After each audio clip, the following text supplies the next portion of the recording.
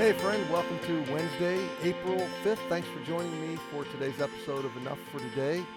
It is midweek, Easter week, and we're so excited about the weekend. And today for me is just all prep. Three messages: the homegoing service tomorrow, Friday, Good Friday service, and then of course Sunday celebration. Looks like we're going to have good weather for the weekend. Don't forget, there's nothing on site tonight at church, so enjoy the extra time and join us on Good Friday for Lord's Table and as we look together at the cross of Jesus. And invite a friend to hear the gospel Friday and Sunday at Emmanuel, and pray for those that are helping to execute the extravaganza on Saturday. That's going to be a big event. More than, I think Sherwin said, like 2,400 people are signed up or something like that. So we're excited about that. Psalm 75, last verse today. Okay, so we have heard the word of God. We have heard the application. God's the judge, verse 7, puts up one, sets down another. We've heard the gospel. In the hand of the Lord there's a cup, the wine is red, it's full of mixture, he poureth out the same, but the dregs thereof, all the wicked of the earth shall wring them out and shall drink them. We've heard the assurance of the psalmist that he knows he's saved. He knows he belongs to God. I will declare forever. So there, in this phrase, I will declare forever, I will sing praises unto the God of Jacob, there's both the declaration of an assurance as well as the confirmation of devotion. There's a decision here. It's a declaration and a decision. It's assurance and commitment at the same time. So on one hand, he's saying, I know I'm secure forever. I know where I'm going, and I know whose I am. I know who I belong to. I know that I'm loved and accepted by God.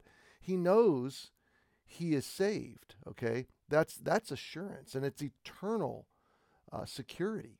So there's that. But then as a result of that, like out of that, or blended into the same statement, is a declaration of his devotion. I intend to let this be my song. God is mine and I am his, and I'm going to declare his praises in this life and the next. So there's this, here's who I am and here's what I'm going to do. And honestly, this is the construct of the entire narrative of Scripture, the entire sense of the gospel. We don't do to become, we become by faith, and then we do out of that. So let me back that up, okay? Most religion says, do this so that God will call you this or make you this. If you're good, God will save you or forgive you. So do comes before or leads to done, okay? So if you want to be saved, do these things. That's all wrong, okay? The scriptural narrative, the gospel narrative, God's plan is done. It's done by Jesus on the cross. The work of forgiving and saving you is done by Jesus. You receive that work, and because of it being done and you're secure now forever, you're born into new life. Out of that done flows all of your doing. So I am secure, I am saved, I am purchased, rescued forever. Therefore, I'm going to live courageously, confidently. I'm going to live out of who God says I am. I'm going to pursue holiness and love and grace. I'm going to extend grace. I'm going to forgive others. I'm going to serve. I'm going to live my life in praise to the one who has done something so wonderful for me. Now let's pick it up in verse 10. All the horns of the wicked also will I cut off, but the horns of the righteous shall be exalted. So the I now switches places. If you notice, verse 9, it's the psalmist saying, I will declare forever, I will sing the praises of God. Well, verse 10 is not the psalmist saying that he's going to cut off. He's not elevating himself to the position of judge.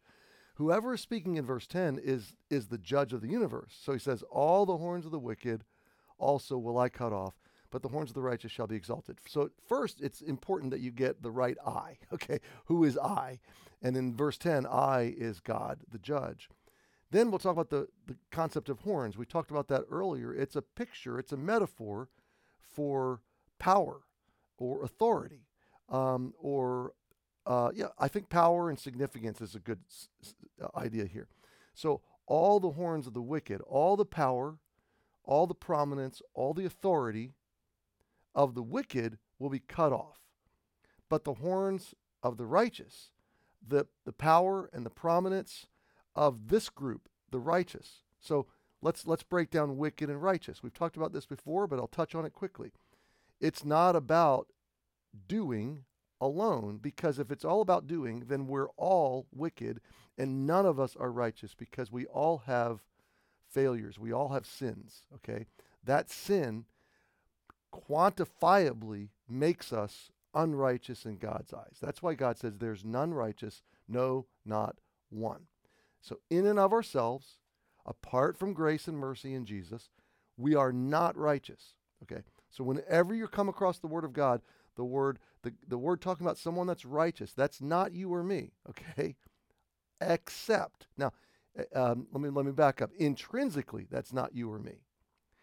Of our own or on our own, that's not you or me.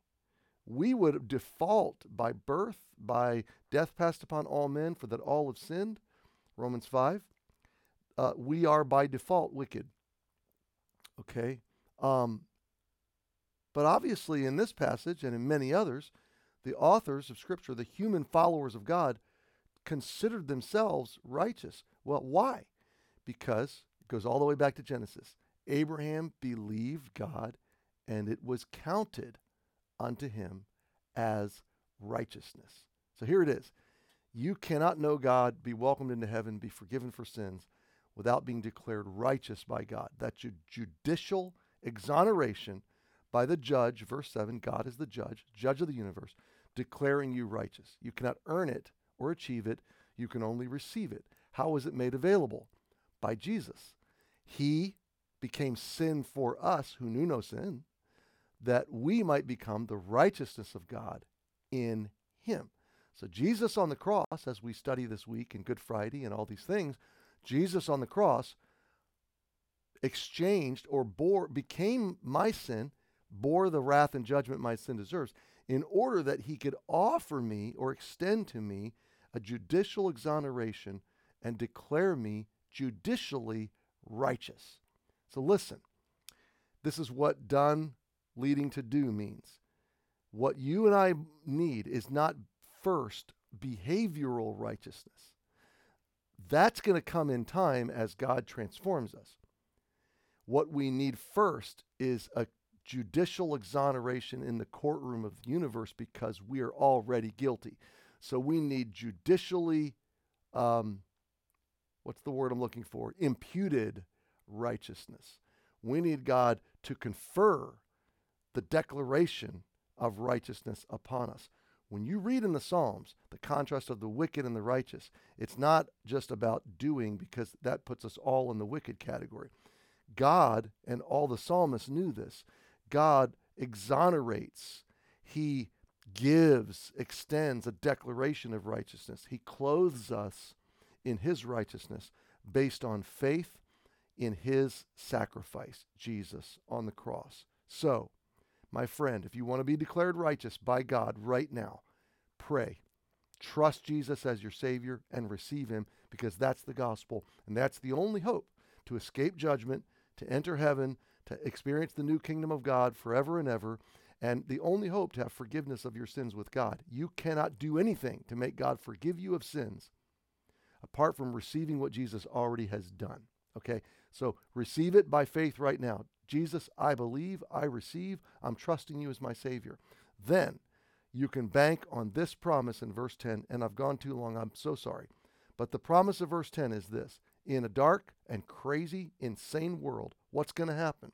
What's right on the cusp of happening right now?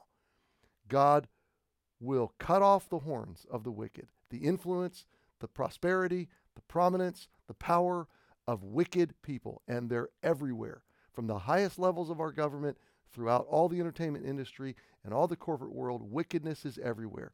Those that willfully, volitionally, staunchly reject God, they will be cut off. Now, right now is the space of mercy. What's our job? To hope they get cut off tomorrow? No. Our job is to communicate the gospel to them this week and every week, to reach as many people as possible with the mercy of God. His job, God's job in the right time, is to level it all. He's going to deal with judgment, but who's protected? Who's safe? The righteous. The horns of the righteous shall be exalted. So my friend, if you feel like life is beating you down, you feel like circumstances are crushing you, you feel like the wicked world around you is riding roughshod over you, you take hope today because you serve a Savior who suffered and resurrected. We celebrate him on Sunday, and you are safe. You're declared righteous, and God's promise to you is your horns, your power, prominence, prestige, prosperity will be exalted. So rest in this truth today. Happy Wednesday. Thanks for joining me. We'll see you tomorrow.